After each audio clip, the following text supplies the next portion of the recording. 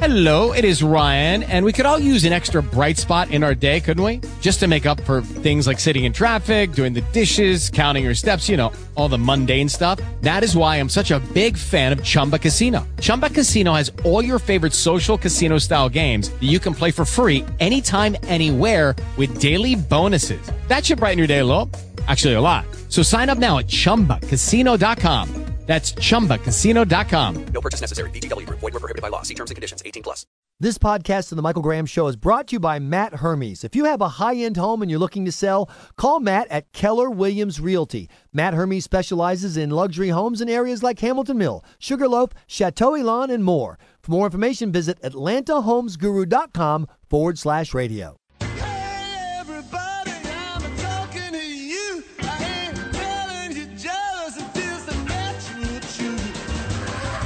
Excuse me, sit down. You weren't called. Sit down. No, sit down. No, I'm not. Sit down. That's an offensive term. People find that hurtful. As journalists, you have to take a stand. We want our parks to be healthy and appear healthy. So I just want that lesson to be learned going forward in times of terror like that, to please do something. This is the Michael Graham Show on News Radio 106.7. Come to South Carolina, and I'll beat his brains out.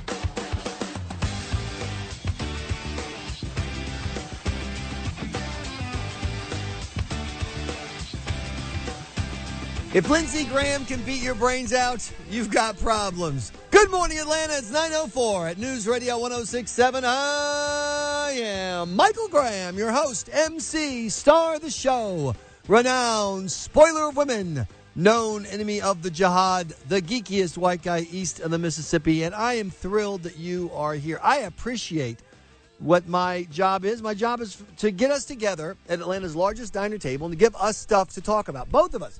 That includes you talking and me talking.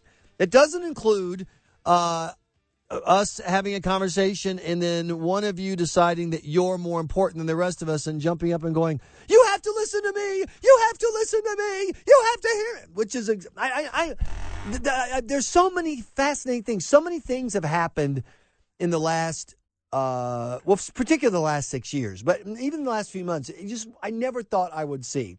And it's one thing for a self-declared journalistic as we pay to jump up in the middle of a presser and announce, you have to listen to me. It's another thing for professional journalists to defend him. And we've mentioned this a couple times in the past, but it's always a it's a good refresher course to put it front of mind. And that is that the press are not on your side. The days when you thought of a reporter, beat reporter John Johnson for the news, and he goes out and he asks questions and then reports the answers so that you can know what's going on, it's done.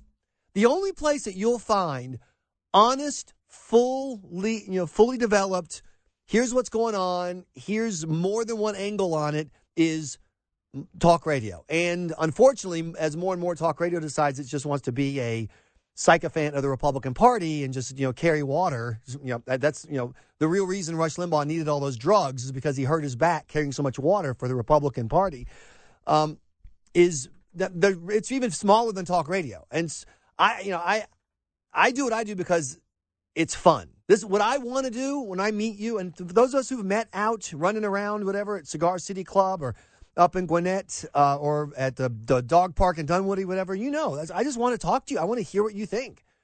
And I'm going to tell you everything that I can figure out that's relevant about what's going on. Well, those days for journalism, you just need to know it, are over. Now, let me start with the story because, and by the way, just so you know, we are keeping an eye on the story of two local television journalists in Southern Virginia who were killed during a live broadcast. And we're going to bring you details on that as we get more information that you can do something with. Right now, it's just a breaking story. The pieces are still coming together. And, of course, at any time during the show, anytime, you're welcome to call 844-404-1067 and be part of the conversation or suggest something that you want to chat about. You're welcome up. Welcome. This is what we do. We're at the diner hanging out. But so I want to start with this Jorge Ramos story with what the heck really happened, because You've had so much misinformation dumped on you in the past 12 hours or so. Start with the beginning. Univision, the number one Spanish language television network in the United States. Jorge Ramos is kind of their lead guy in their news program. And he and his company, Univision, and Donald Trump are in the middle of a fight because Donald Trump is suing Univision because Univision and its parent company canceled some stuff because of the mean things that Donald Trump said about Mexicans and rapists. So they're in the middle of a legal fight. So Donald Trump has a press conference, which everybody running for president and senator and dog catcher does that. And at his press conference, there's a room full of reporters. And there are a lot more reporters usually than there are availabilities for questions. You know, you do a press conference, you only have so much time. You got stuff to do. You got to go meet voters. You got to go raise money for most people, not Trump. You got to go organize your campaign. You got to go do stuff. Now, I've run campaigns, and because of this job, I've been in the crowd at the pressers too. So I've been on both sides. And here is how it works. Hi, I'm the candidate. I look around the room. I want to answer a question from you. Now, there's 50 people who want to ask a question. I pick you. You see it all the time with President Obama. You do know, by the way, that when President Obama does his White House press, not only does he pick who speaks, but there's a list. He goes through it's pre-arranged between his staff and the people in the room. He's going to call on the Associated Press first, and it's all laid out. That's how the world works. Now, yes, at some press events, you have people, Mr. President, whatever, Mr. Trump, Mr. Trump, Mr. Trump. But in all of the screaming and yelling, what happens? The gal, Carly Fiorina, looks and says, Newsweek, what's your question? Right? Isn't that how it works? Well, this is how Jorge Ramos wanted it to work yesterday. Okay, who's next? Yeah, please. Excuse me, sit down. You weren't called. Sit down. Sit down. Sit down. Go ahead. No, you don't. You haven't been called. Go back to Univision. Go ahead. You cannot deport 11 million. Go ahead. You cannot deport 11 million people. Okay, stop this for a second. So, we'll go back to the beginning here. So here's what's happening. Donald Trump looks at a reporter, this kind of chubby, baldy white guy, and says, yes, next question, go ahead. And Jorge Ramos jumps up and says, Mr. Trump, and by the way, his question is, you can't deport 11 million people. What you're doing is wrong. You're spreading hate. Question mark? I mean, where's the question? There is a distinct lack of questions in here. If that sounds familiar, here is ABC News' Tom Llamas just the other day. That's an offensive term. People find that hurtful. You mean it's not politically correct, and yet everybody uses it? Look it up in the dictionary. It's offensive. Okay, where's the question in, that's an offensive term. Look it up. It's offensive. Dude, you're a reporter. Do these people not? You're the question asker. I'm the person who matters. I'm the citizen. I'm the voter. I'm sitting here. I want to know what's going on. Who should I vote for? What should I support? Your job is, Mr. Trump, can you explain how your plan to eliminate 11 million people is going to work? Mr. Bush, can you explain why you use the term anchor baby, even though some people think it's offensive? No, that's totally legit. But hey, you! But the most amazing part, and this is how you know you've been failed. You're doing your job, right? You're out paying the bills. You're a plumber, teacher, whatever. You hump it every day. You do your job. You want to be a good citizen. You want to know what's going on in the world. You count on other people to do their job like you do yours. Your job as a plumber, your job is to move the poop. People count on you to move the poop. You're a reporter. Your job is to ask the questions and report accurately what the answer was. Your job is to move the poop. From the politician to my newspaper. That's your job too. This is Jorge Ramos. Once again, here's the guy hosting the event saying, I want to answer your question, Phil Johnson or whoever. And here's Jorge Ramos. Your immigration plan is Okay, who's next? Yeah, please. Trump. I have a question. Excuse me, sit down. You weren't called. Sit down. Sit down. I will not sit down. Sit down. I will not sit down. Go ahead. I have the right to. I have the No, right. you don't. No, You haven't been called. I have the right to. No, you Go don't. back to Univision. This is Go ahead. You cannot deport 11 million. Go ahead. You cannot deport 11 million people. You cannot build a 1900 Go ahead. wall.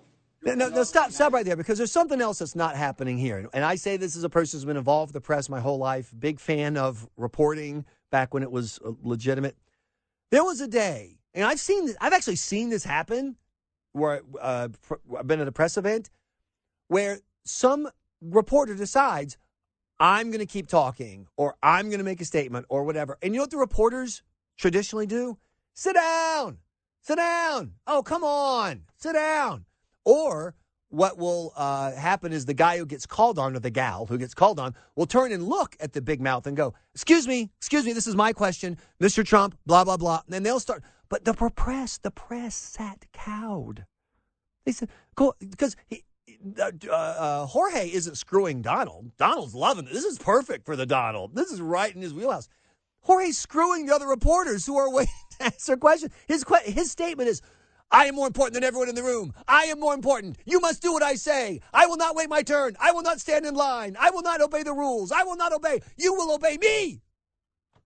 I got a comment for all of the members of the media who are defending Jorge and acting like Jorge. I have a message for you from your customers, the readers and listeners and viewers. F you. Who the hell do you think you are? You're a dopey reporter.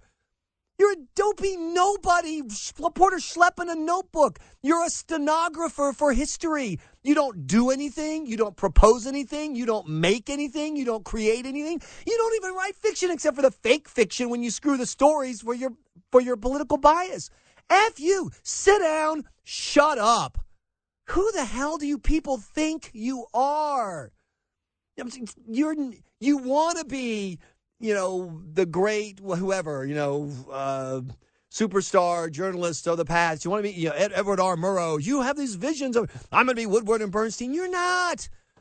You're a press flack who humps around the country in a bus writing down things that people who matter say. Just do your damn job. Okay? I have the right. I am important. No, you're not. Jeez Louise, I'm so sick of it. ABC, George Stephanopoulos, you don't understand. You have to. Dude, George, you were a hack in the White House. You were a toady for Bill Clinton. Your job was to silence the bimbos who were going to out your president. And now you're pretending to be a journalist? Dude, you're a hack.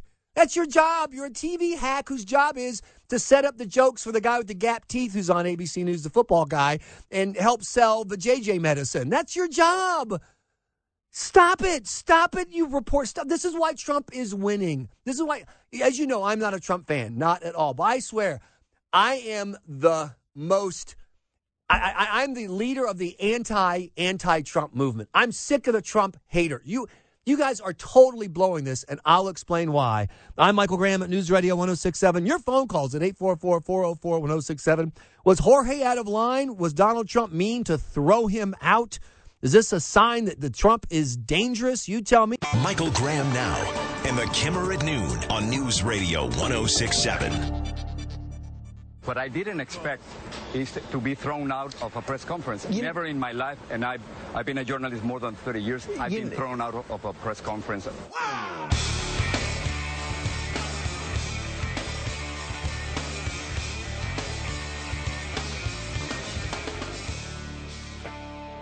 Good morning, it's 9:21. Michael Graham. That was Jorge Ramos, who was thrown out of a press conference, and he should have been thrown out of a press conference. That's exactly the right thing to do, because despite what the press has gotten in their mind, like ABC's Tom Llamas, it is not their job to lecture the people they're covering. It's their job to cover the people they're covering. Governor, is that not bombastic language, anchor baby? Is that not bombastic language? It isn't. Give me another word. Children born of undocumented immigrants in the U.S. That's like that's not another word. You can't use that word. I'm ordering you. I am the press. You must obey me. This is why Donald Trump is winning.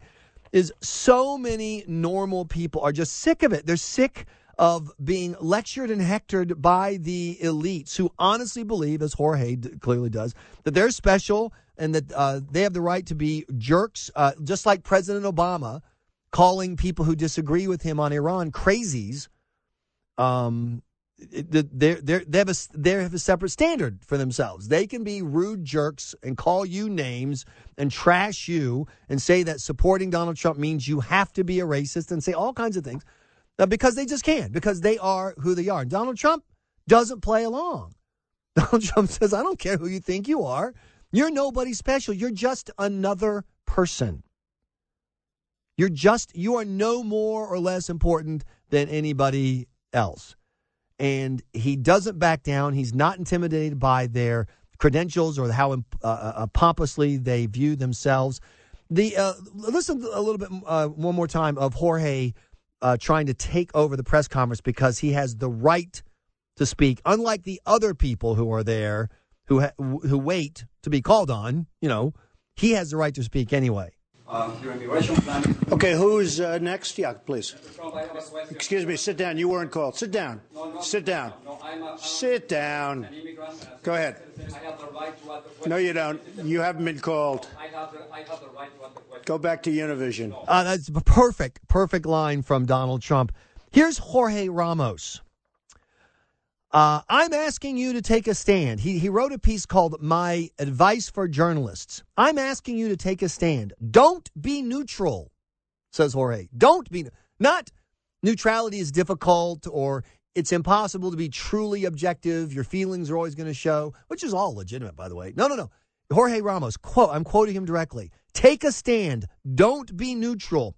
Neutrality is for referees in football games. To be a journalist, it's more than a profession, it's a mission. And what's scary, the number of people who tell you how you should think, who tell you how you should see the world, and claim that they're doing journalism because they agree with Jorge that it's their job is to go on a mission. A quick question for you at 844-404-1067. If I set a clock to count down how long it's going to take before somebody goes full Jorge Ramos on Hillary Clinton or Barack Obama, how long would that clock run? How long am I going to have to wait before somebody stands up in the middle of a Barack Obama presser and says, Mr. President, what Planned Parenthood is doing is horrifying. It's an outrage. It calls to our moral purpose. They're taking babies whose hearts are still beating and cutting their heads open, which, by the way, they are. They're selling these body parts. They're torturing the fetuses to get out more body parts. And can you imagine someone doing that in the middle of a press conference? They get dragged out. And everybody would say, what's wrong with you? And if their answer was, but you don't understand the cause. This is killing little children. This is ripping them apart. The cause is more important than your little rules and decorum, whatever. What would happen to them? They get thrown out and they get called a racist on top of it. Hillary Clinton. Mrs. Clinton, you've exposed America to danger. You've put our secrets out on an open server in a bathroom. You didn't get called on. It doesn't matter. I have a right to speak. This is national security. What would happen? They would get thrown out. It's not journalism. It is pure 100% partisanship, propaganda. That's the world we live in. That's why you and I have to get together for the natural truth. We're going to talk to the brilliant Charles C.W. Cook about this and some news out of France that is amazing about that train thing that you don't know about yet. Also an update on the horrific shooting in Virginia of the working journalists as they were working. It's all happening on News Radio 106.7. On CNN, you said he was the loudest voice of intolerance, division, and hatred right now in America. So how do you respond to some of your critics, like Sean Spicer, the chief strategist of the RNC, who says you're more advocate than journalist? What I would say is that as journalists, you have to take a stand. I think the best journalism happens when you take a stand.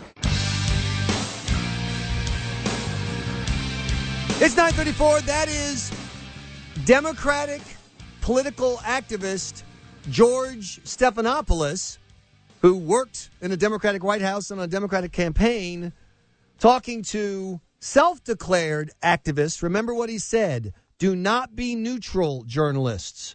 This is a mission, not a profession. So two people who don't do journalism getting together, patting themselves on the back about shouting down Donald Trump at a press conference. Here to discuss it, the delightfully acerbic, if slightly foreign, Charles C.W. Cook with National Review, also the Conservatarian Manifesto, a must-read book, and the Mad Dog and Englishman's podcast. Charles, welcome back to the show. Thank you for having me. Before we get to, I'm actually really want to talk to you about the story of the attack in France on the train, what Americans did, but you posted something about the same time I did regarding the Jorge Ramos, Donald Trump imbroglio. What's your take? Well, I think, and I can't believe I'm saying this, given how staunch a critic I've been of his, I think Donald Trump got it right. And I'll tell you why. It is absolutely fine to be an activist journalist. It's fine to be an opinion journalist. It's fine to be an investigative journalist or a mark-raking journalist. If you wish to put a particular viewpoint forward, that's okay. That's what I do. Mm-hmm. But that doesn't give you carte blanche to break the rules at a press conference. And as far as I can see, Ramos wanted it both ways. If he wants to behave like Code Pink, then he will be treated like Code Pink. And if he wants to behave like a journalist, then he'll be treated like a journalist. He stood up at the beginning of the press conference and he started talking. He wouldn't sit down. He wouldn't wait his turn. He wouldn't play by the rules. So he was kicked out. There's nothing wrong with that. I think Donald Trump was well within his rights. And I also think, although I didn't like the go back to Univision line, which was unfortunate, I also think that Trump regained, and again, I can't believe I'm saying this, some of his moral authority by bringing Ramos in at the end and saying, all right, we will have a debate. Exactly. In other words, I'm not afraid of you. You're just a jerk. We're talking to Charles C.W. Cook. And by the way, I can't tell you how many times I've been told that exact same sentence myself. I think that the fundamental appeal of Trump, and you and I both share a less than positive view of him as a possible president, really is that these self-declared elites have cowed so many people. They've cowed the average person. They keep telling us over and over again, trust me, what we're doing makes sense, even though we don't explain it to you and the consequences turn out horrifyingly. And Trump just stands up and says, who the hell do you think you are? You're not someone special, Jorge Ramos or George Stephanopoulos. You're just another guy like the rest of us. And I think that has tremendous appeal at this moment in history, Charles. Yes, I think that's right. He did have that coming, Jorge Ramos. Absolutely. And again, I am not neutral on the Second Amendment. Mm-hmm. I am a strong defender of the Second Amendment. I don't look at the issue from the middle. I look at it from the right. But if I went to an Everytown press conference or to a Mums Demand Action press conference and did what Ramos did, I should be kicked out. And it wouldn't be good enough to say, well, I have a press credential in my pocket, if the other journalists were sitting and waiting their turn. Mm-hmm. To me, that's the key here. It's not that Donald Trump is a particularly interesting or exciting or worthwhile person. And it's not even that Ramos takes a view on illegal immigration that I do not. It's that he was trying to have it both ways, and he got called for it. And I agree completely. Let me jump in because I want to ask you another part. Let me jump in because I am Jorge Ramos, and I have the right. Damn it, Charles! It's my right. The other reporters, to me, are the biggest letdown. Watching people I respect, like Ron Fournier, now I think he's with Bloomberg now, was at AP for a long time. National Journal, that's it. Watching Glenn Greenwald, okay. But watching these reporters say, yes, Jorge is right. We should be screaming at these people without any decorum. We should be screwing the other reporters. The fact, Charles, that nobody in that crowd did what I know I've seen, and I assume you've seen happen before, where someone tries to cut in or get out of line, and the other reporters boo him, hiss him, and tell him to shut up and wait his turn. None of that happened. Everybody is cowed. Yes, there's an old Spanish proverb, take what you want, but pay for it. Okay. And Ramos took what he wanted, which was to make a scene, and then he had to pay for it. And the cost of behaving like an activist and disrupting proceedings is that you're thrown out. I'm not suggesting it's always wrong to do that. And there are many points in American history in which people did have to stand up and shout. But you can't then say, I should not pay for that. I should not have to face the consequences. I agree. I want to ask you about something else before we lose you, because I thought was on top of the story of the Americans who stopped the terror attack on the train in France. The terror attack, Charles, as you know, we were told for the first 48 hours, there's no reason to believe this is related to Islamism in any way. The guy's just a homeless guy who found some guns on the ground. Now we find out that he, in fact, watched an Islamist video online immediately before starting his attack. But you pointed out something that no one, you saw in the reporting, something else that I haven't seen anyone else highlight. Where were the officials for the French train company? Where were the actual train employees, the whatever, the various maintenance and service and ticket takers? What did they do while this terror attack was occurring? They ran away. What do you mean? They ran the length of the train to a room, a break room, and they locked it with a special key from the inside. And the passengers were banging on the door saying, help, help, and they remained silent and left it to civilians. And these were civilians. I think that's important. Mm-hmm. Although two of them were in the military, had military training, they weren't there in an official capacity. They weren't there to protect the train. They used their skills, perhaps, but they were nonetheless civilians.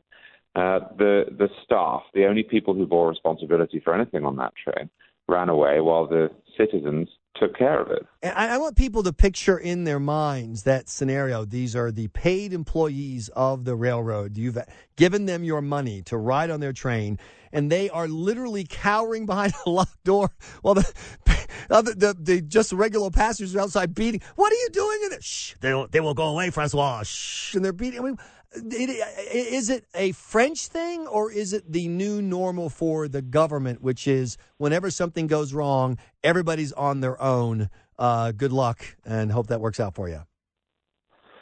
I don't know. I have to say I do have a hard time imagining it would have happened in the same way in the United States.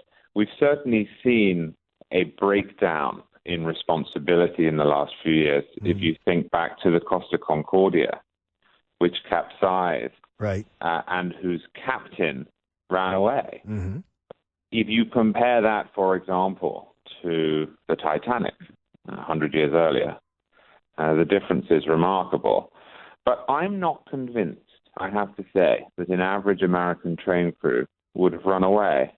I think there is still in the American psyche, and indeed in American law, the sense that often fighting back or taking responsibility will fall to you. Now, that may be in the form of the Second Amendment. It may be in the form of understanding the police are a supplementary force. They don't have any responsibility to help you. It may be just the sheer size of the country and its history and its culture and its frontier mentality. But I'm not convinced that if there were an attack in the United States, everyone would run away in the way they did in both Spain and France. I agree with you, and I think one of the great points you made in your piece at National Review Online about this, trust our officials or ourselves, is that more and more attacks are likely to head towards these soft targets, these places you can't defend. When I lived in Massachusetts, Charles, we had they stopped a proposed attack on the local mall where my wife and kids shopped all the time, and this nut was going to get a rifle and have another friend, and they were going to wait for people to run out the door and shoot them, blah, blah, blah. And that you see a future where we are going to, we as citizens will more and more assume it is our duty to defend ourselves, because even if the police wanted to, it's just not possible. Yes, it's not possible, and it's not something that the government can do much about. There's a chance if somebody wants to fly a plane into a building that they will be caught. We have the TSA, we have the FBI, we have all these electronic records and surveillance. But the reality is, and we've seen this domestically too, it's not just terrorism, that if somebody wants to pick up a gun and walk into a Wendy's and start opening fire, they can do so.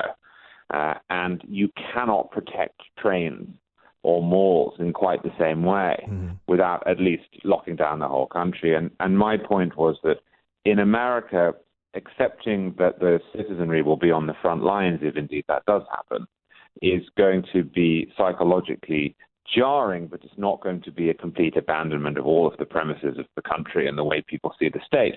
Whereas in a country like Britain, which has abandoned all of its self-defense privileges, all of its right to keep and bear arms, you would have to shock the people into the understanding that they have to do something about it. And I think we saw that with the murder of Lee Rigby, where, yes, a nurse helped the dying soldier and sheltered him, but the police had to go away and get guns from some locked-up safe. It took 20, 25 minutes, and it was only because they chose not to kill the innocent civilians that the killers didn't do more damage. There's a different attitude in Britain. I agree completely. It's a great piece, both your pieces on this and on Hoy Ramos. Terrific. Charles C.W. Cook, the book is The Conservatarian Manifesto, and I look forward to your next Mad Dogs and Englishmen podcast. Fantastic. Nice to talk to you. Thank you so much. Michael Graham now and the Kimmer at noon on News Radio 1067.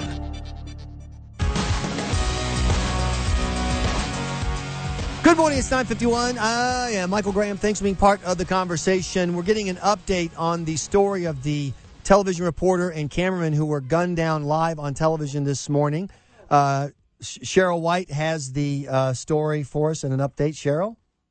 Well, the update is that the two were killed during a live report, as you've been talking. They were Allison is the female reporter, Allison Parker. Both of them, by the way, in their 20s. Mm-hmm. She's 24, cameraman 27. She was doing an interview. Shots rang out. You can hear it because it was live. Right. We actually have the audio of the incident as it occurred. People that come here to say that was...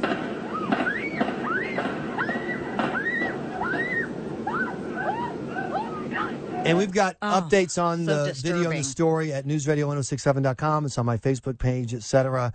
And so they were just covering a regular news story. They're out. They were at a water park because this is, I think it's called Smith Mountain Lake, and it's it's a mall around a lake. So they sell, the fishing supplies, boating supplies. They have retail stores there. So it's a big deal. So it wasn't the scene of any controversy. None. There's no background on this. None. And he, by the way, was leaving the station. He have you told this story yet? No, I haven't. Well, his girlfriend was the morning show producer, apparently. This was her last day. So they kind of had a little party for her in the morning. And his plan was that he was going to leave the station and follow her to her new job. Right. So it just couldn't be any sadder. And so the multiple shots we heard. We did. There are photos of the suspect that were captured in the course of the shooting. They did a screen grab from the video. The cameraman dropped his camera, and they were able to pull a still image. So we have that image on our Facebook page, and you can take a look at it. And but we don't know anything of a name or anything about who the guy is. No, but I'll tell you this: they have all the schools on lockdown. The ATF is now involved in the search. So it's an ongoing situation. In Monetta, Virginia, kind of southern Virginia, but not in the corner over by Williamsburg and stuff. That was kind of central southern Exactly. Virginia. Yeah, and it's a small station, small staff. Yeah, and I actually, a friend of mine worked for a small UHF TV station back in the day, and I schlepped around camera equipment for him on weekends because there was no one else to do it. So it's a small crew, and they're out there, and let me tell they get gunned down. I've done a million of these kind of live shots when you're out on location, and it's just you, and if you're lucky, you have a camera person with you, and you're so involved in what you're doing. People say, how could you not have seen this guy? But you are so But even if you do see him, focused. so there's a guy walking around. You're at a public place. You're at a water park. Right. So you don't really know what's going on around you because you're involved in what you're doing. And even if you see, as you say, on the periphery, some guy walking around, you have no indication that they might or might not be dangerous. There's a statement from Jeffrey Marks, who's the general manager of the station. He made a statement just a few moments ago. WDBJ7 Vice President Jeff Marks is here. It is my very, very sad duty to report that we have determined through the help of the police and our own employees that Allison and Adam died this morning shortly after 6:45 when the shots rang out. And our hearts are broken and our sympathies go to the entire staff here, but also the parents and family of Adam Ward and Allison Parker, who were just out doing their job today, covering a story. And to build on that, Cheryl, no one has said anything about an ex-boyfriend or a controversy with the station or anything. Haven't heard anything like that. So we know literally nothing about this suspect except for the screen grab, what he was wearing at the time. It's hard to even tell You can it seems to be a guy. Yeah, it's very but fuzzy. It looks like black pants. Mm-hmm. It's hard to You say. can't tell his race. You can't tell very much about his size. Very little to see there in that photo thus far. And we haven't heard anything else. Nope, we have not yet. Mm-hmm. So we're still waiting to learn more. And again, the search is on the way for the suspect. They've locked down the schools. They've shut down a major roadway. Mm-hmm. And in New York City, they've increased security at TV stations. And in this era that we live in, one part of you wonders, is this just overreaction? People just say, oh, it happened one place, it happened another. Copycats might occur. The other one is NYPD has its own intelligence wing that is very respected. Are they doing this because they think this might be part of a bigger plot, because they have heard chatter and that this is something they were semi-expecting? We don't know any of that. We don't. We're just, but for it to happen during a live broadcast, wow, it's chilling. It is, and because the live broadcast can occur anywhere. It didn't happen at the studio, as you pointed out. It happened on location at this kind of outdoor shopping park lake area. What was a guy driving on the road and he saw some people on TV, whipped out with his gun and shot him? What did he know? One of these people, and he knew where they were going to be, because you'd have to know, and it's rarely announced. I mean, you kind of got to be a groupie in order to do that. Yes, Matt Dorr in the Havelock Special Traffic Center. I just got a call on the traffic hotline. A lady called. Her folks live up there and said the guy was upset something at the Chamber of Commerce, which is right across the street from this boat plaza or the Riverfront Plaza. We can't confirm that, but she said she heard that from her relatives that live there. And so we've got Cheryl and everybody in the newsroom on top of the story, and we're going to bring you updates as they happen. Cheryl White, thank you so much for joining us. I appreciate it. 844-404-1067 is the phone number. We've got a lot more to talk about. I'm Michael Graham.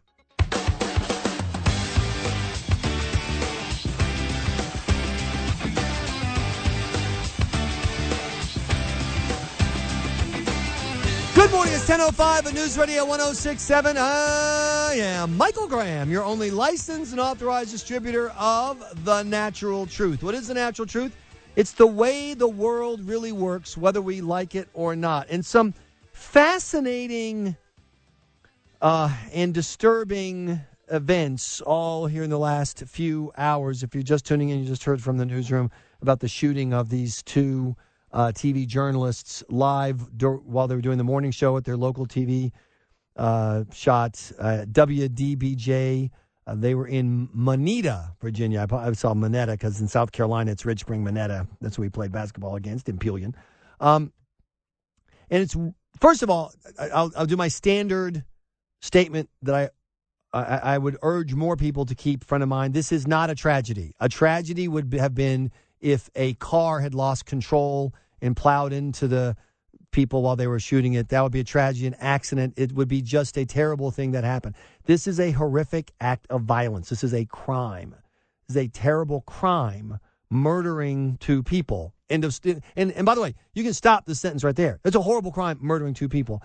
But you and I know that the reason we're talking about this, the reason why every news station in the country is talking about this right now, is because it happened on television. And you just can't change that fact. I'm already hearing from people via email, michael@michaelgraham.com, on Twitter, I am M. Graham. Michael, how is this different from what happened in Atlanta last night? People were shot all across Atlanta, multiple shootings across Atlanta. It's almost every weekend, two people are shot and killed in Atlanta. How is this different? Well, it's different because it happens on television. And you can't deny that. Which raises a dilemma. My buddy at the Washington Examiner, Sonny Bunch, who's their media and movie critic, he's horrified that CNN keeps showing the video that the news crew was shooting when they were shot. The news crew was, they were doing their interview live at this kind of retail outlet, if you will. And whoever the suspect shows up and shoots them both dead. And he's horrified that they're showing that video. I gotta be honest with you, and maybe this is why some of you hate me. And I'm sorry, I'm just being honest. I'm not upset that they showed the video. I want to see the video. It is human nature. The premise of the news business is that people are interested in what's going on. Look, if you weren't interested in what's going on, you'd be listening to, country music or rap or something else. You're interested in what's going on. You want to, hey, what happened? What happened? And despite Jorge Ramos saying that you're in the lecturing people and spreading propaganda business, no, Jorge, this is why those of us who like journalism like it. It tells us what's going on. I'm not bothered at all that CNN has shown the video, and I assume other outlets have as well. But I'm not bothered at all that CNN showed the video. There's a point where you show it to the point where it's gratuitous, and also the video doesn't show the two people dying. You hear the audio, you hear the screams, but you don't see the graphic image. And so that's the line for me. So I just like to know, and just to be forewarned, I have the video up on my Facebook page. I've tweeted out the video because I assume you want to see it. So you tell me, 844-404-1067, is it gruesome? Is there something wrong about a news channel showing this video? Or isn't that exactly what you want the news to do? And I'm looking forward to hearing your answer to that. Some other issues raised by this story, and also by what you just heard from Charles C.W. Cook about what really happened on that French train where the terror attack occurred. But first, let's go to Cheryl Wright in the newsroom for an update. Michael, we were just watching an interview with the station manager on CNN. Mm-hmm. And, we talked a few minutes ago about the fact that Adam, the photographer, was engaged, and his girlfriend, his fiancée, was the morning show producer on the show. It was her last day. She was leaving. She had another job.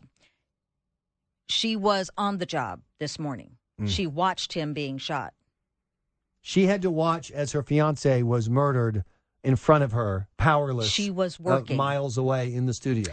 And we've also discovered that Allison, the reporter, was engaged to someone at the station.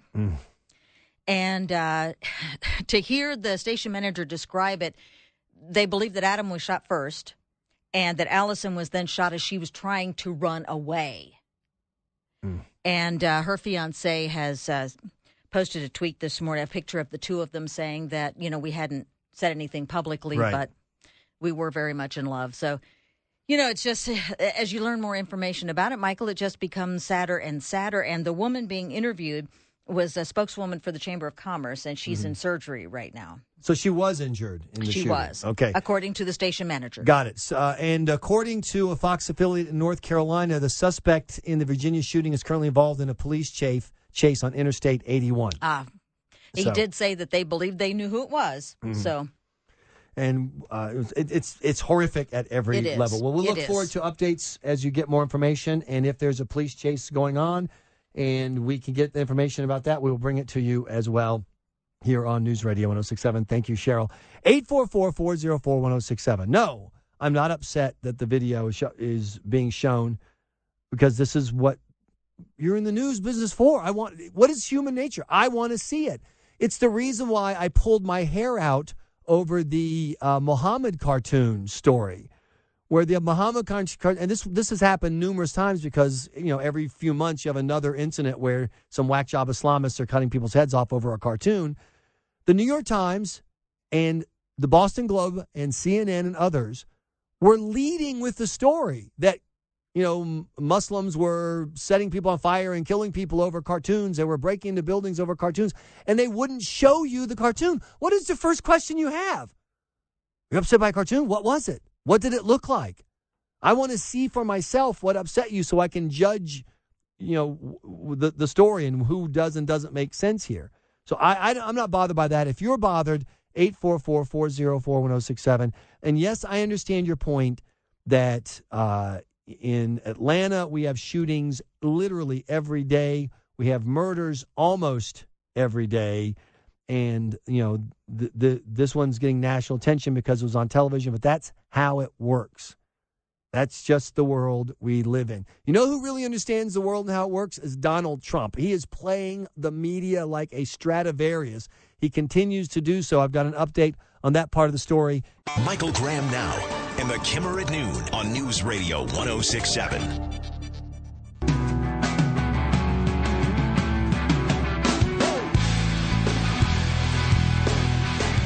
WDJ7 Vice President Jeff Marks is here. It is my very, very sad duty to report that we have determined through the help of the police and our own employees that Allison and Adam died this morning shortly after 6:45 when the shots rang out. And our hearts are broken, and our sympathies go to the entire staff here, but also the parents and family of Adam Ward and Allison Parker, who were just out doing their job today, covering a story. It's 10:18. I'm Michael Graham. We are updating the story of the two TV journalists murdered in Moneta, Virginia. And according to news sources in Virginia, the police are pursuing the suspect in this case. And also the governor of Virginia just said that the killer was a disgruntled former employee. That's Virginia Governor Terry McAuliffe. He's our source on that. And, not a lot of surprise there. The vast majority of people are killed by people that they know. Random shootings, random killings, except that's relatively rare. Most people are killed by people they know. And if a woman dies violently, there's a 9 in 10 chance that the killer was her husband, boyfriend, or ex. And that's just the natural truth. It's just the world that we live in. It's interesting that this, not tragedy, because a tragedy is, an accident or just one of those things. This horrific act of deadly violence occurred at the same time that we were discussing with Charles C.W. Cook from National Review this morning, his piece on the horrific violence that in France on the train when the whack job Islamist terrorist, and yes, we now have reports that as shocking as it is that a guy named Ayub would turn out to be a terrorist. I know that's completely shocking that a guy from northern Africa who had traveled to Turkey and it's believed also Syria would be involved in Islamist violence. As shocking as that is from the Religion of Peace, we now know he watched a video from one of the Islamist sites, a jihad video right before the shooting. Charles C.W. Cook made the point that soft targets are more and more going to be the place where violence occurs. Soft targets means a place where you would not normally find any security. A hard target, obviously, like a military base. A relatively hard target like an airport. A semi-hard target like a school, because you have metal detectors and security officers, whatever. As opposed to, say, a mall or a train. Soft targets. You can just go in. They don't have any military value, but they have terror value. And he wrote at National Review that analysis had shown that you're going to see terrorists switching to softer, less risky targets. Surely an assailant who wants to inflict serious pain on the West is only going to hold a couple of guns and go where the metal detectors and sniffer dogs are not, to malls, to trains. Well, in the past few months, that trend has happened in Paris, Nairobi, Mumbai, Chattanooga, Dallas, and now in northern France. Terror groups have elected to attack where our defenses are not. And the question is going to be, how do we respond? This shooting at this shopping facility, this outdoor, place, just people standing around with a TV camera doing their job. And then this guy, who, according to the governor, is a disgruntled former employee, decides he wants to commit murder. He knows that no one is going to be there, who's, no cops, no guards. And so you start, oh my gosh, we've had a violent act on a train. Is it time for every train to be treated like a plane? That is impossible. It is impossible to have the train system work, but have total airport-like security where no one gets on the train until they've gone through a metal detector. The luggage is screened. Every time it stops, there's only one entrance on and off, just like an airplane. That's impossible. Trains won't work that way.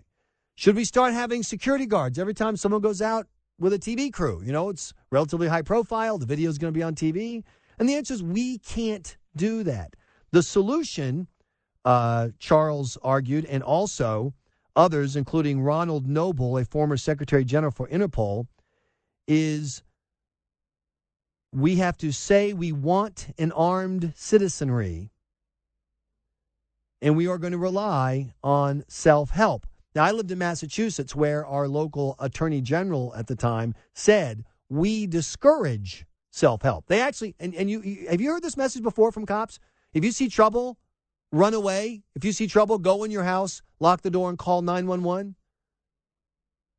Well, can you imagine how different that French train story would have been if everybody on the train had done what the train employees did? If you missed that part of our interview earlier, here is what the employees of the train did. Quote, the crew abandoned all decorum, hurried towards their own car at the other end of the train, opened it with a special key, locked themselves inside. There they kept silence even as terrified passengers banged on the doors, begging for help.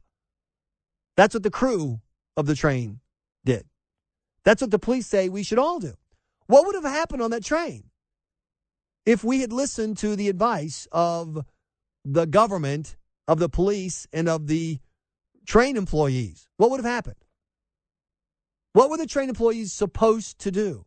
Well, Michael, what could they do? The guy had a gun. They could have done what the citizens did. The citizens did what needed to be done. They confronted the gun guy. They risked their own lives. 2 of them were hurt doing it, and they saved, who knows, a dozen lives, 50 lives? If everybody had done what the crew did, they would have saved, there would be 100 dead people.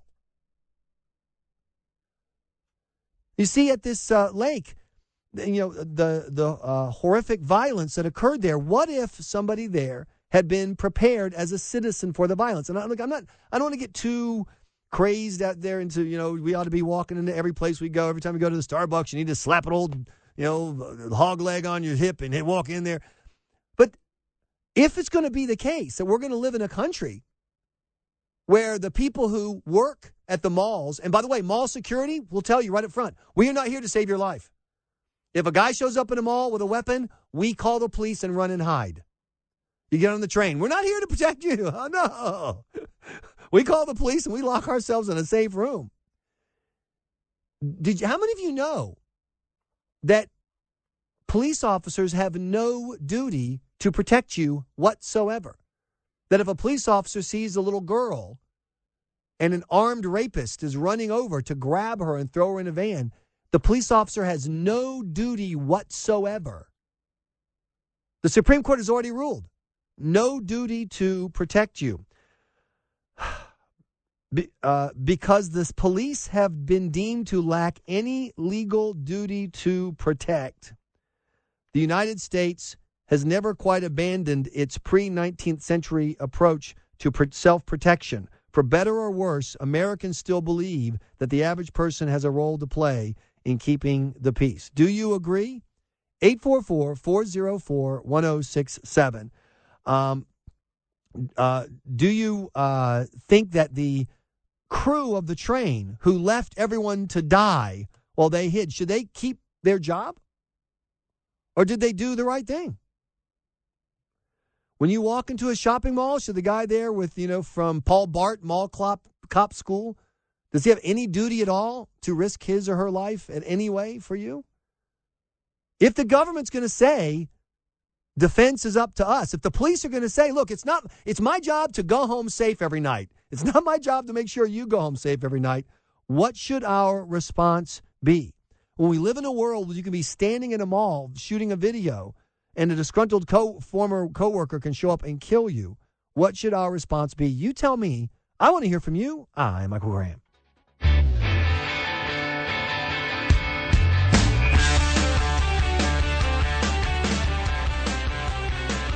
Good morning, it's 10:34. Michael Graham, Virginia Governor Terry McAuliffe says that he believes that the suspect in the shooting in Moneta, Virginia, will be in custody at any time. In fact, it could have happened right now. They've been pursuing him on the interstates in Virginia. They know who he is, they believe. They believe it's a disgruntled ex-employee, and you have 2 journalists killed live on television because there is no way in a free society you can stop a crime like this. If a guy decides he's going to come kill you, we don't live in the former Soviet Union or East Germany. We don't live in China or Saudi Arabia where your movements are controlled. I know some people want us to, but we don't. And so the question is, how then do we do security? Do we simply not have security? That's one option, and just say stuff's going to happen.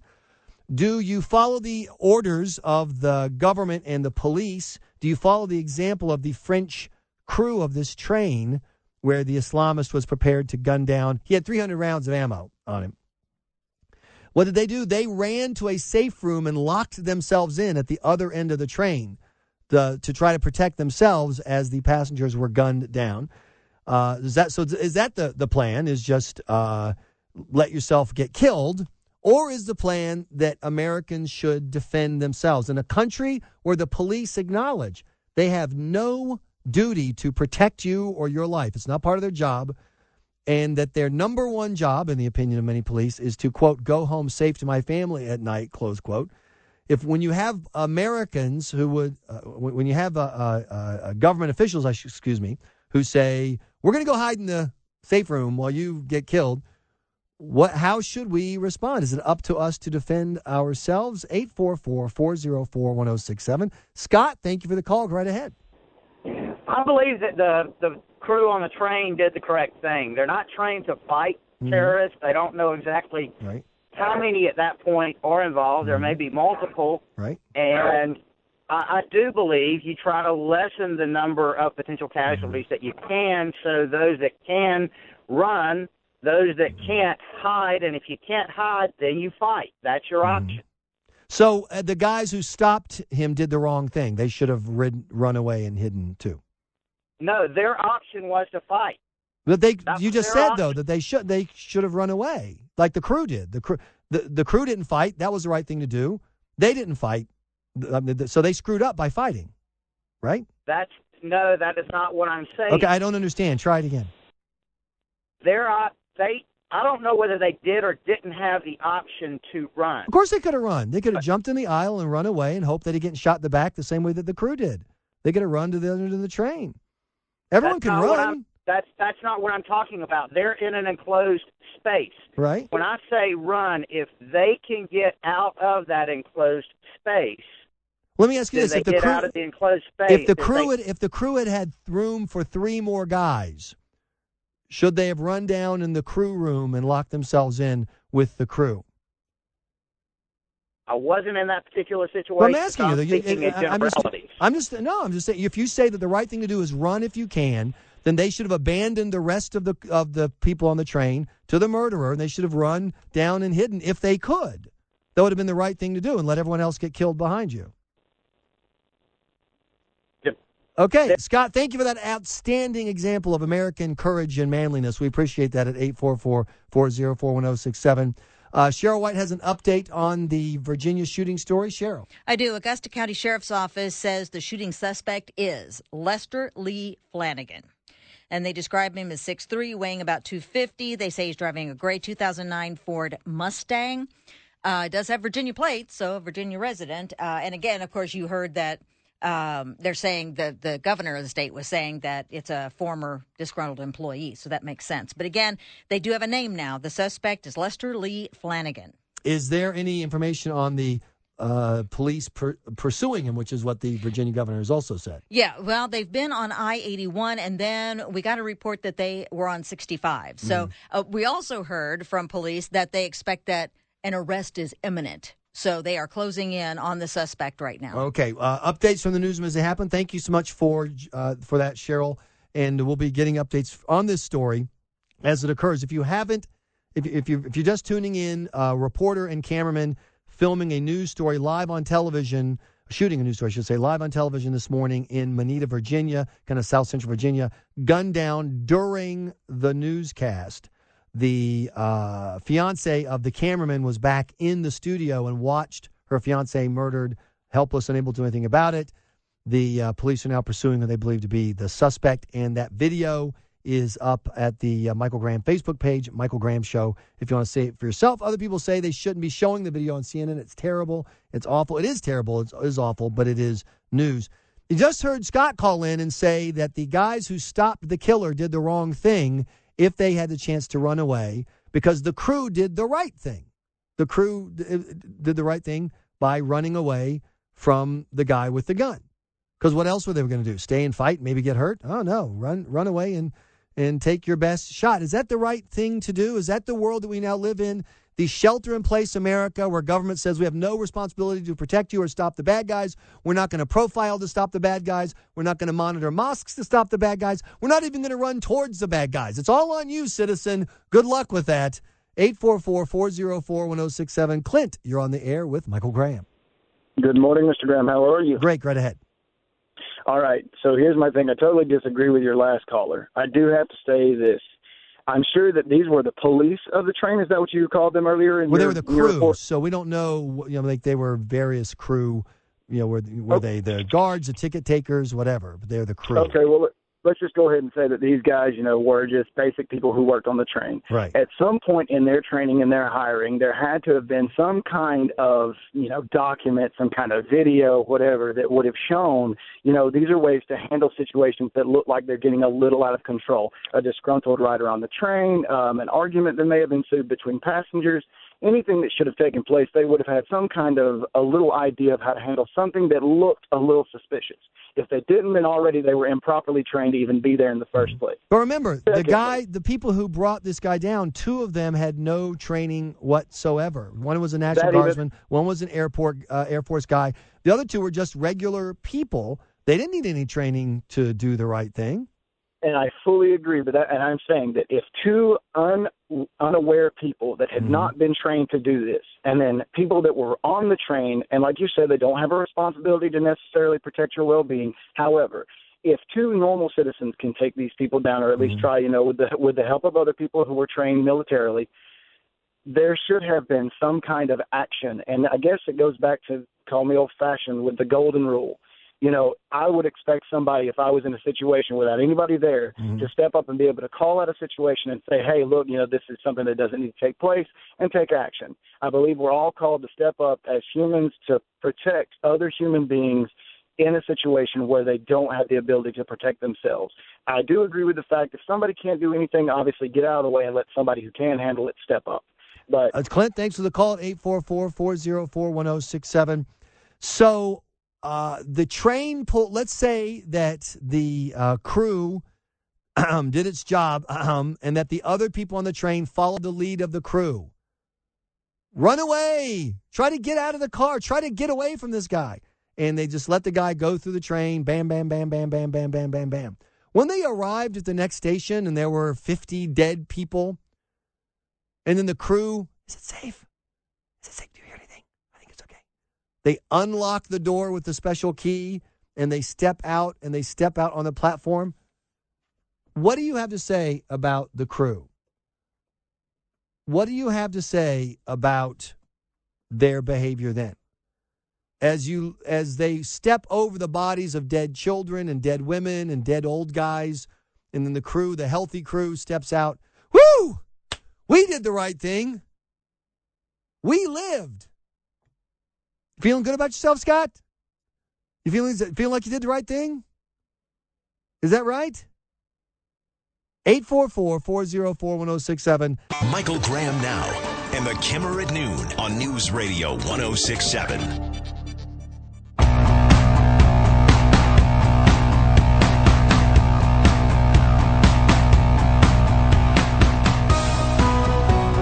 Good morning, it's 10:48. I am Michael Graham. We are continuing to update the story of the TV newswoman and her cameraman, both killed by a guy believed to be a disgruntled co-worker, currently being pursued by the police, we're told, and we're expecting to find out any moment that the suspect has been apprehended. We're watching that story.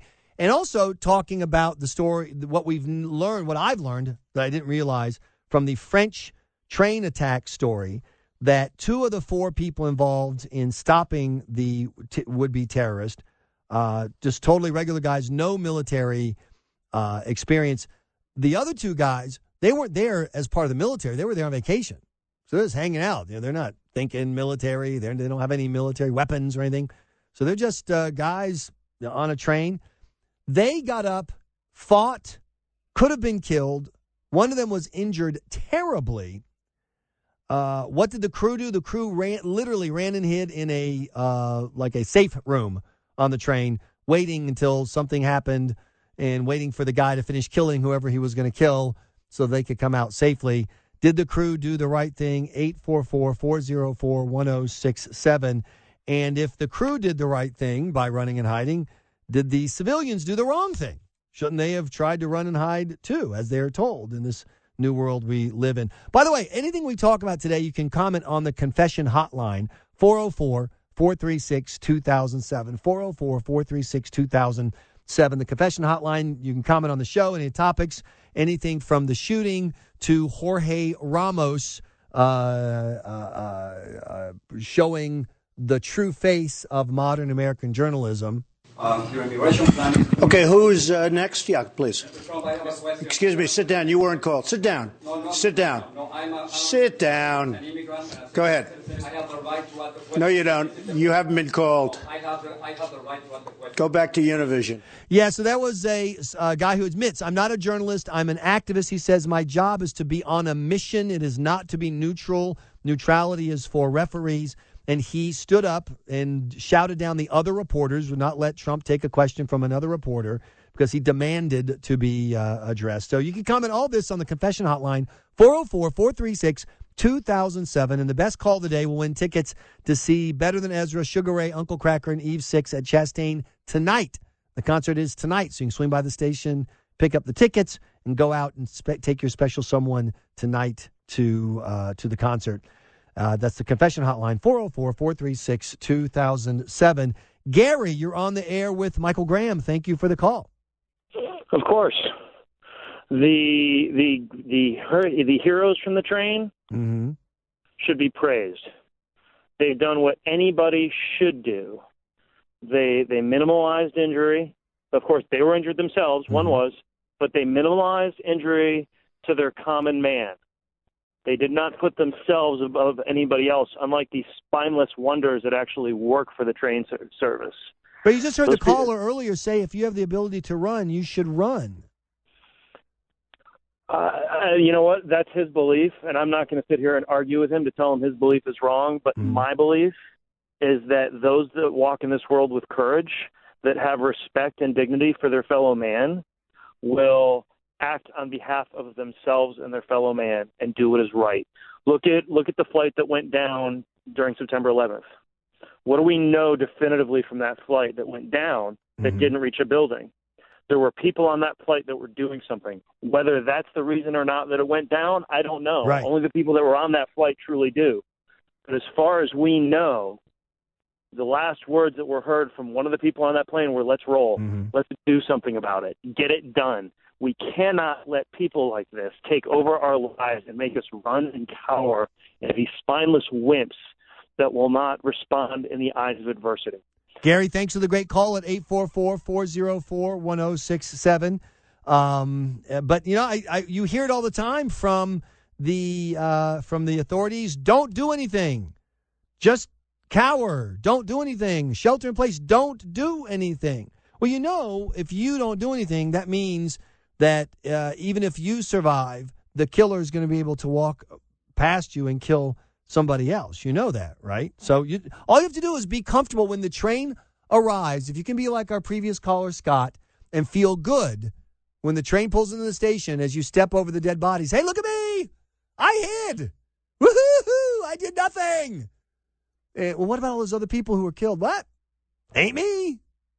And there are a frightening number of Americans who feel that way, and a really frightening number of people in law enforcement who feel that way. That's particularly scary to me. Cops who say, hey, it's not my job. 844-404-1067. Here's Virginia Governor Terry McAuliffe talking about the shooter in this case, what we do and do not know. This is, not some terrorism act, and this is an issue a disgruntled employee. So unfortunately, probably, knew both of the victims. Several people in my Twitter feed are upset that this guy, Lester Lee Flanagan, has been declared not a terrorist, and how quickly it is that white men are declared not terrorists. Isn't that a shame? Amazing how white shooters are never called terrorists and automatically get the he had mental issues defense, says Political Nerd, one of the liberals in my Twitter feed. Well, according to the report I was handed, Lester Lee Flanagan is a light-skinned black male, 6'3", 250 pounds. I'm just passing on what I've been reported. What's been reported to me. Obviously, I don't know. Secondly, a disgruntled coworker.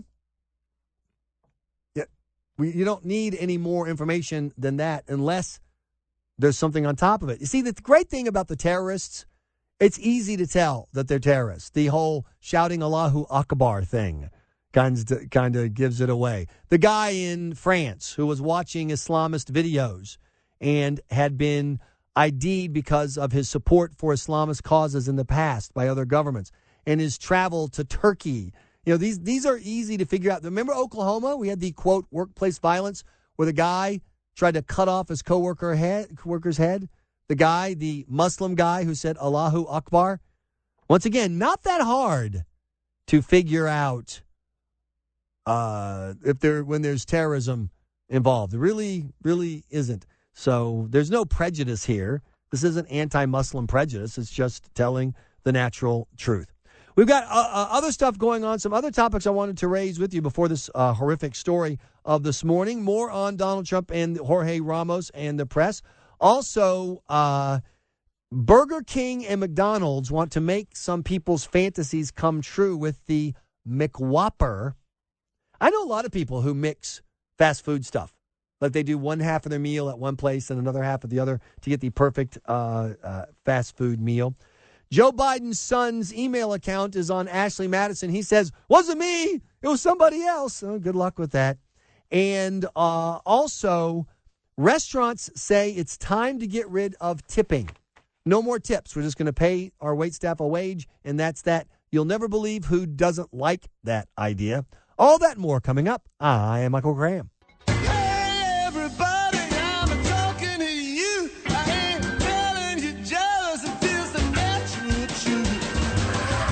Excuse me, sit down. You weren't called. Sit down. Sit down.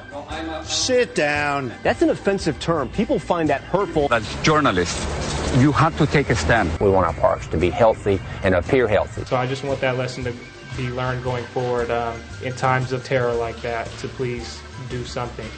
This is the Michael Graham Show on News Radio 106.7. Come to South Carolina, and I'll beat his brains out.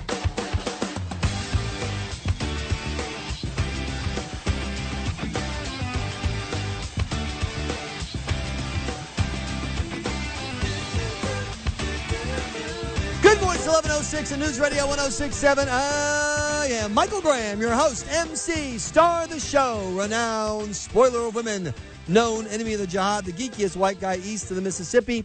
With the words of Anthony Sadler, one of the heroes of the would-be terrorist attack on the French train. Hiding or sitting back is not going to accomplish anything. So I just want that lesson to be learned going forward in times of terror like that, to please do something. That lesson not learned by the crew of the French train who ran from the gunmen and locked themselves in a safe room, hoping that all the killing would be done before they came out. Just one of the many stories that we are covering here. How bad, or not how bad, but how weird is the journalistic world right now? We are now learning that the name of the shooter in the terrible Virginia case is totally wrong. The name we've been giving you is totally wrong. They've been wrong all morning. His name is actually Vester L. Flanagan. Everything we've gotten up to there is wrong. And that's because journalism is a tough job. You're trying to follow breaking stories, trying to get the information as you can. The wrong way to get it, in my opinion, is to scream at people until they answer your questions. Someone who's much better at his job than that, the lovely and talented Byron York with the Washington Examiner. Byron, welcome. Hi, Michael. Thanks for having me. Look, I know you're busy and we're grabbing you on the fly, but before we get to Hillary stuff and politics, Your reaction to the Jorge Ramos strategy of journalism, in which he says, quote, "I am not neutral, I am an advocate," and he shouted down Donald Trump, demanding that Trump answer his questions, even though Trump was trying to take questions from other journalists at the time. Well, in my view, the problem is not with Jorge Ramos's point of view. He's got a strong one. Other journalists have strong ones too. It was his behavior. I mean, he acted like a protester at the Trump news conference, and then Trump had him taken out. Now there are questions, I think, about whether maybe that was the right thing to do or not. Mm-hmm. Other candidates, Scott Walker, Chris Christie, come to mind, have faced very tough hecklers in the past, dealt with them without actually removing the hecklers sometimes. But, Trump did have Ramos back in, gave him more time than anybody else, right. Had almost 5 minutes, and then another exchange before it was all over. So I think the problem is not that Jorge Ramos has these very strong feelings, which he expresses. It was just his behavior in the news conference. And it's interesting to me, we're talking to Byron York with the Washington Examiner. You see him regularly on national television. Is the number of journalists who I respect, like Ron, a National Journal, my brain spacing. Fournier. Ron Fournier. Thank you, Ron Fournier and others who are defending, once again, not Ramos's viewpoint journalism or his advocacy, but they're defending his behavior, saying, yes, you should scream at people in press conferences. Byron, I've seen a lot of press conferences. When I used to flack for a living, I was on the other side of the wall of those press conferences. I never saw someone, a reporter, with the expectation, you have to take my question versus other reporters, and it is legit for me to yell at you until you do. Yeah, and in these kind of news conferences, presidential press conference situation, not the president, but candidates, usually the press is pretty well behaved, especially if the candidate stays there for longer and everybody gets to ask the question. People wait their turn, and sometimes they'll all speak up at once, and then one question emerges, and then it's repeated after the answer. So the behavior is actually pretty good. And here again, I do believe that Ramos was just acting more like a protester in the sense that he was not recognized. He stood up and he began the talking and saying that as an immigrant and as a reporter, he had a right to ask questions. And the issue is, Trump's position, I think, was that I was not going to not answer your question. I was going to answer your question when I called on you. So it was just a matter, I think, of behavior and almost etiquette. Now, here the flip side of this, Byron York, and you cover politics and you know how this stuff works. There are people saying that this is Donald Trump's "I paid for that Mike Ronald Reagan" moment. In other words, he did himself a huge favor. I'll say this. He is the best candidate at manipulating the press I've ever seen in my life. He's making the press dance for him while he plays his Stradivarius, his very classy Stradivarius. Well, along with Ramos, they certainly made for one darn watchable press conference yesterday. My sense is that it was kind of a win-win situation. Right. The situation certainly does not hurt Jorge Ramos with his very large Univision audience. No problem for him there. Mm-hmm. And it certainly doesn't hurt Donald Trump with his very large audience in the electorate right now. So I have to tell you, I think both of them came out probably ahead with the people they wanted to watch them.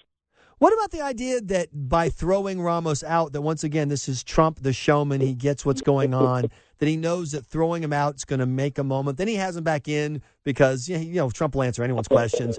And that my point is he's playing the game of the media, of broadcasting out your message at a level that the other candidates, they look like little kids on their Hot Wheels, and he flies by in his NASCAR. I think there's no doubt about that. He actually handled them masterfully. Maybe, for all I know, Trump thought maybe he overdid it by ejecting Ramos, then has him back and gives him a whole lot of time. And then at the very end, he wants Ramos to concede that Trump, has done well in a poll in Nevada. Right. Ramos says yes. And then Trump says, see, you're an honest guy. That's great. You and I are going to talk a whole lot. So it was quite a performance by Trump. That's all you can say. So the question, Byron, that Republicans have to ask themselves is, can Donald Trump do this dance of media manipulation and of satisfying the most basic carnal urges of part of the Republican electorate all the way to the nomination? Will this show, does it have enough legs, as they say on Broadway, to last till August of 2016? Well, it's really interesting. I was just down in Greenville, South Carolina. There was an event down there with Carson, Cruz, and Walker. Mm-hmm. And talking to voters, a lot of whom were open to Trump. They don't support Trump yet, but they're open to him. It's his attribute of being strong and not afraid to say things that's really big with them. I mean, I probably a lot of them agree with immigration, maybe some on trade or some other issues. But it's really personal attributes that are the big thing. They see Trump as strong. They see him as big, the other candidates as small. And they see him unafraid to say things that other people are afraid that if they say them, they'll be taken down to the Human Resources office. So in that sense, I think Trump could last a while because those qualities are what draw other people to him. Yeah, I agree, and I think that's he's showing the other Republicans the lesson of, don't be so worried about the small stuff, about the kind of inside Washington. Did you say anchor baby or did you say anchor child? He's saying to them, look, lead, fight. So is there no one else on the field who will fight in the Trump model, but with a more sound understanding of the actual issues, et cetera? Well, Ted Cruz is kind of lining himself up to be in that model and perhaps to win the support of some current Trump supporters should Trump begin to fade. Clearly, Trump's got so much support. All the other candidates would love to have some of it. But I think in terms of people who are actually trying to line themselves up for that, Cruz is probably in the lead for that. You've probably seen Scott Walker make, in what my opinion were kind of clumsy moves to surf a little bit on some of this Trump support on, say, birthright citizenship. Right. I think Walker is and also Walker is kind of adopting a more anti-Republican, more anti-Washington establishment Republican stance. My feeling is you really can't change your stance to try to be like Donald Trump because there's only one of him. That's right. And people will know that you're trying to copy. Byron York, thanks so much for joining us on the Washington Examiner. Great work as always. We appreciate your time. Michael Graham now and the Kimmer at noon on News Radio 106.7.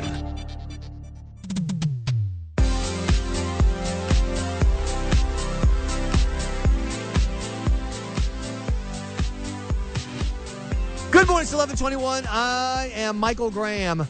The shooter in the horrific story out of Virginia, whose television name was Bryce Williams, whose real name is Vester with a V, Vester Flanagan, videotaped the shooting as he murdered his two former coworkers. And he has posted the video on the internet. He posted it on Twitter and he posted it on Facebook, and he tweeted out, and I'm just going to read, or excuse me, Facebook, tweeted out, I filmed the shooting, see Facebook. Adam went to HR on me after working with me one time. They hired her after that. EEOC report filed. Allison made racist comments. So that's the statement from the shooter using the name Bryce Williams. So I did what I thought my job is, what I think my job is. I linked to that video with a tweet, and just like I did on Facebook earlier this morning with the video of the newscast, because he murdered these people on the newscast, with a big warning. This is a video of the actual shooting taken by the shooter. It is very disturbing. But I tweeted it out to you because I know many of you are like me. When the news happens, you want to see it. When the bad stuff happens, up to a point, obviously there's, if the video had, bloodshed and, that kind of stuff, there's obviously is a line that reasonable people can see. And, and can draw. But I tweeted out, I hate it when people just post stuff just there. It's like, remember the picture of the mom nursing her kid and the other kid? It was a really disturbing photo. So I linked to the photo, but I had an edited version that popped right up on the screen because I don't want anyone to just see have the stuff jump out at you. I'm trying to warn you. And, oh, my gosh, I've gotten 17 tweets immediately back. I'm blocking you immediately. Why would you send that? What's wrong with you? Well, I'm sending it so that if you want to see it, you can see it. That's why I'm giving you the warning. I can understand absolutely why reasonable people would not want to see the video. It's horrifying, terrifying stuff. But many of you are like me. You want to see the news as it happens. So was I wrong? 844-404-1067. Was I wrong to link these videos, the video of the shooting from the TV anchor side or the shooting from the video of the shooter's side? Was that the wrong thing to do? A colleague of mine from the Weekly Standard is horrified. Michael, you just tweeted out a snuff film. How dare you? This is wrong. What's wrong with you? Need to block you for this. Brandon at News Radio 1067, my executive producer, was that the wrong thing to do? We have a job as the media and journalists to report the news. Okay, don't ever use the word journalist when talking about me. Unlike Jorge Ramos, I don't pretend to be a journalist. I'm a talk show host. That's my job. As a member of the media, we have a job to provide information of what's going on in the news. Mm-hmm. It was painful to watch the videos of September 11th, but you had to watch them because that's the relevant news. If you don't want to see it, you don't have to see it. And that's a big thing. And you put the disclaimer on it, that's really all you need to do. If you don't want to see it, don't click on it. A lot of people don't want that information in front of them because they know that they want to see it, but they can't handle it. Yeah, and that's the thing. That's what they get mad at. And I hate it when the New York Times published a photo of people leaping off the building in 9/11. They put that photo right there. I'm like, whoa, front page? I can't even walk by the newsstand? Yeah. Come on. The great thing about the internet is you can put stuff and say, look, here's where it is. If you want to go there, go there. But this is my job. Not in like a journalistic sense, but when we talk about stuff, I want you to see what we're talking about. I'm always posting links to stories and tweeting out links to stories and videos because it's there. If you think, oh, that's too gross, that's disgusting, if that's too sexual, that's totally cool with me, man. But to not put it up, I'm sorry. It is. There's a certain point where, within reason, the ugliness of the world is the conversation. And so Twitter has since blocked this guy's account. I assume Facebook is doing the same. Also, once again, just to show you how why we don't need people like Jorge Ramos screwing up the news on purpose. All morning long, I've been telling you that media have been reporting that they're chasing this guy. Well, that apparently is now completely untrue. The guy's car was found at the Roanoke Airport, and so the shooter may be in a different car. So the idea that, and once again, Governor McAuliffe of Virginia said this, he was just wrong. That's because as you're following a breaking news story, people get it wrong. People get it wrong. It's not a perfect world. That's why I don't want a guy like Jorge Ramos going, yes, I'm getting it wrong, but for a good cause. You have to understand why I'm getting it wrong. No. Let's just, if we can just get the facts out, I'll take more disturbing video and less advocacy journalism if we can get this to work. 844-404-1067. Did I do the wrong thing by linking these videos? Is this promoting snuff film? Is this just our job? You tell me. 844-404-1067. We're also going to give you a chance to win free lunch because we do it every day, even when the topics are less than pleasant. And we got another Free lunch at Community Smith, Midtown Atlanta's Modern Meadery. That's coming up. It's all happening here on The Michael Graham Show. Lunch. In the lunch line. Doesn't have to cost dough. Because every day on Michael Graham Show. Hey, wait a minute. That's me. The lunch line. Kick it. You get free lunch if you call and 844-404-1067. The lunch line. Free food is yours if you just listen. The lunch line sponsored by Taste of Atlanta, September 25th through 27th. 90 restaurants participating. I'll definitely be there. Go to tasteofatlanta.com. The lunch today comes from Community Smith, Midtown Atlanta's Modern Meadery. Community Smith, just call 844-404-1067. Today's lunch line comes to us courtesy of Jorge Ramos and you know who. I have the right to ask the question. No, you don't. You haven't been called. I have the right to ask the question.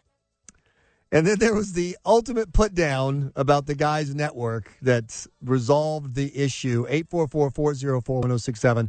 $100. We'll be sending you to Community Smith in the lunch line. We'll give away free lunch every day around this time. And just so you know, we're not going to be doing a confession hotline at 11:45. Just the wrong show for that today, but we'll be doing an extended one tomorrow. So you can still call the confession hotline at 404-436-2007.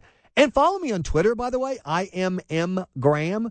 I try to, during the commercial breaks, read the tweets that come in, and they add to the show, and you can see the stuff that I tweet out, and you can answer the question of whether or not I am evil in sending out snuff films as opposed, or am I doing my job by sending you the stuff that people want to see? First, so let's try to send Justin to lunch. Justin, are you ready?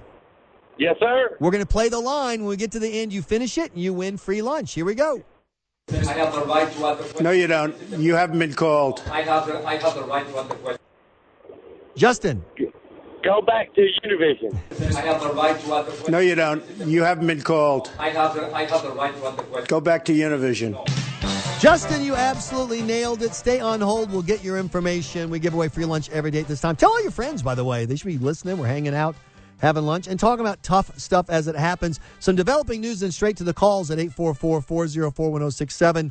The shooter, whose TV name is Bryce Williams, as opposed to his actual name, Vester Flanagan, had been embroiled in race-related work conflict, complaints, EEOC filings. He videotaped the shooting as he did it and released a video from his perspective. And you can see him. He walks right up to the woman reporter as she's interviewing their guest out at this shopping mall. He's like 2 or 3 feet away, and the gun is out. But as Cheryl White and I were talking about earlier, when you're doing one of these TV hits, you're so focused on the camera, the interview, what you're going to say, they didn't see him. Of course, the camera guy's got his eye in the lens thing in the shoulder, unit. He doesn't see it. And then Vester Flanagan shoots the woman, and you can see because he's holding the camera phone at the time. He also, according to ABC, faxed a lengthy statement to them about the shooting, etc. Here's my question for you at 844-404-1067. Some people on Twitter are saying that I did the wrong thing by sending out a link to that shooting video. Other people are saying it's just part of the job and the conversation. Marie, you are on the air with Michael Graham. You did do the right thing, and it is part of your job. There's nothing wrong with seeing the video if you want to. You put a disclaimer up that gives people the option to watch or not to watch. But I don't want someone thinking from me, oh, they can't handle this. This is not right, so I won't put it up at all. That is the completely wrong thing to do. You did the right thing. And what bugs me about the media who do this, and thank you for the call, Marie, at 844-404-1067, is the judgments that you're making about the audience by doing this. I'm still mad when I think about it. I'm still mad that the newspapers who were telling us the number one news story in the world, rioting and 1,000 deaths, I'm knowing that number off the top of my head, but hundreds of deaths, over cartoons of the Prophet Muhammad, and they would not show us the cartoons. Are you crazy? I'm not saying you got to put them on the front page. In fact, but somewhere in the newspaper, on your website, someone say, hey, grown-up news consumers, here it is. You can see it. To make that judgment about me, and of course, the lamest part of that is the reason why the AJC didn't show the cartoons, as I recall, certainly not at that time. The reason the New York Times didn't is they were scared snotless. They did it out of cowardice. It was the same cowardice from the guys on the train running away. We don't want to get in trouble. Just take the news elsewhere. Go away. I posted the link. Twitter has suspended his account, so the video is likely gone now. Facebook has suspended the account. But it's still, now that it's on the interwebs, you know it's going to be out there somewhere. And so if you want to see it, we're talking about it.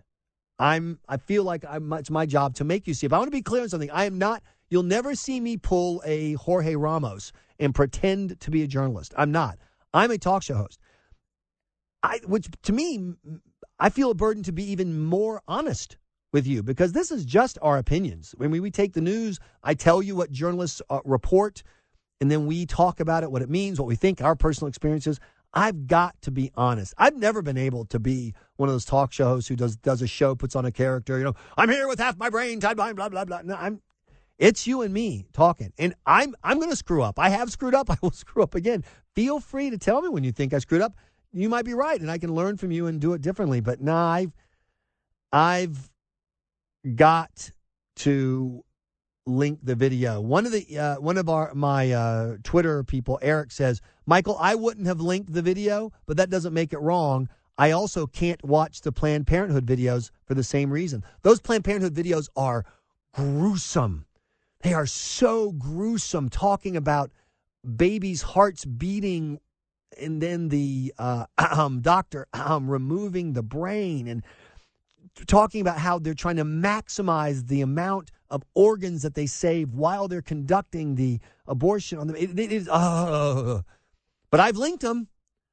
I haven't been able to make myself watch all of them, but I've linked them because I want you to know what's going on so we can talk about it. We can get smarter and on occasion have a good time while we're doing it, although this topic is certainly not in the good time wheelhouse. 844-404-1067 is the phone number. Is it the right thing or wrong thing to do to link these horrific videos? You tell me that. Also, what about the fact that we now know that there were EEOC complaints filed before? Does that tell us anything about this story? Michael Graham now and the Kimmer at noon on News Radio 1067.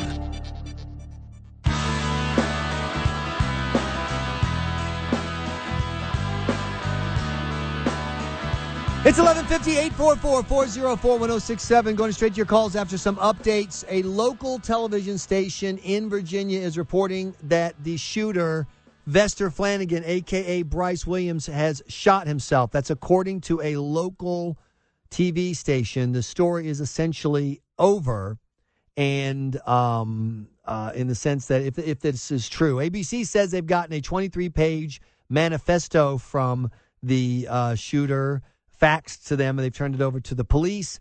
And other news sources are looking at his background, including complaints regarding the EEOC and the coworkers that he shot. And we're also finding out that earlier in his career, Vester Flanagan, a.k.a. Bryce Williams, worked at WTOC here in Georgia. 844-404-1067. Phil, you're on the air with Michael Graham. Thanks for the call. Hey, I just have one question for you. If you didn't post that link, would your show still be called The Natural Truth?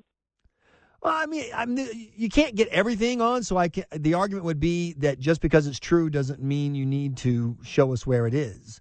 But I'm just trying. I know that I would want to see it. I assume that most of the listeners would want to see it, so I posted it where they could get it, but they didn't have to see it.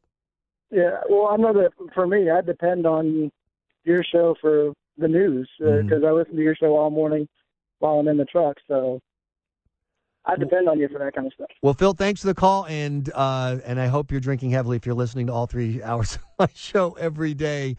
The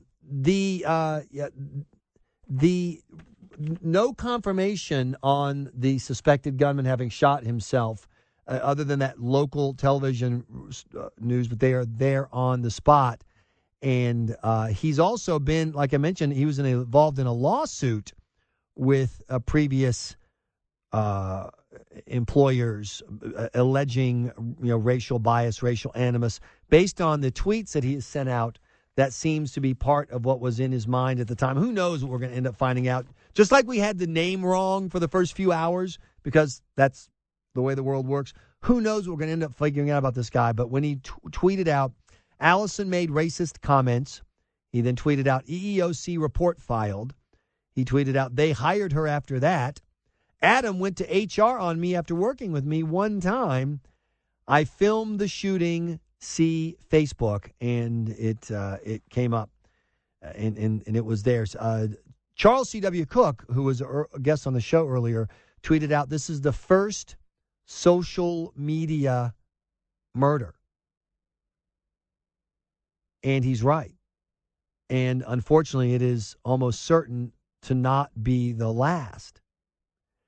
And is it a coincidence that the first social media murder is committed by a member of the media? This guy worked in TV. That was his job. And you don't have to be a media guy, media professional to think in terms of the media. You know what I mean? People are very media savvy already. It's amazing to me. Your calls to the confession hotline, the number of you who come up with clever calls that could have been written by a joke writer for, the Late Late Show. I mean, it's amazing how media savvy you are, how smart you are about how to use the internet and Facebook and Twitter. But I don't know that it's a coincidence that a guy who worked in the media thought from early on, I'm going to commit this murder and I'm going to make a media spectacle out of it. And so that takes us back to the question of, am I doing my job by linking that video that he took so that you can see it? Or am I aiding the twisted purpose of this dirtbag? And the fact is, sometimes telling the story means telling the part of the story that the twisted dirtbag wants. You can't talk about the history of World War II without talking about Hitler's views of the Jews and his views of eugenics. You just can't. I mean, that's part of the story. When people ask, well, why did you have the war with the Holocaust? Why did you have the Holocaust? You didn't have to have a Holocaust to have a war. You could have just had a war. Well, to look at the world that way, you don't understand Hitler. I don't think it's promoting Hitler's message to talk about it, but once again, the case can be made. This guy certainly Hitler. He's not, he's a small player, small fry, a single murderous incident that is no more lethal than a typical weekend in Chicago, I'm sorry to say. Murders like this happen all the time in the United States. This one gets the attention because it happened on television. So is this feeding his media frenzy? Is this giving him what he wanted? Or is this just everybody involved doing its job? Dispatch on scanner says police on scene of shooting on I-66 in relation to the murders of TV reporter and cameraman. That comes from the local Fox affiliate in D.C. So we'll see if that is related to the report that he killed himself and if it's on I-66. If it happened that way, you'll find it out here, because I guarantee you that the News Radio 106.7 newsroom is going to be on this story throughout the day. And so stay tuned right here. You can also follow the newsroom on Twitter and check out the news on the News Radio 106.7 webpage. It's all there. I now have another functioning link to the video taken by the shooter. I'm going to post that link on Twitter and on Facebook for you to decide if you want to see it or not. Is that the right thing to do? It's the best I can do. It's me being honest with you and doing what I think is my job. And my job is the greatest gig ever in the history of the world. Thank you so much for letting me have it. Thank you for being for part of the conversation. Please tell all your friends. Have them join us too, 9 to noon. I am Michael Graham. Hey guys, it is Ryan. I'm not sure if you know this about me, but I'm a bit of a fun fanatic when I can. I like to work, but I like fun too. It's a thing. And now the truth is out there. I can tell you about my favorite place to have fun. Chumba Casino. They have hundreds of social casino style games to choose from with new games released each week. You can play for free anytime, anywhere. And each day brings a new chance to collect daily bonuses. So join me in the fun. Sign up now at ChumbaCasino.com. No purchase necessary. VGW Group. Void where prohibited by law. See terms and conditions. 18+.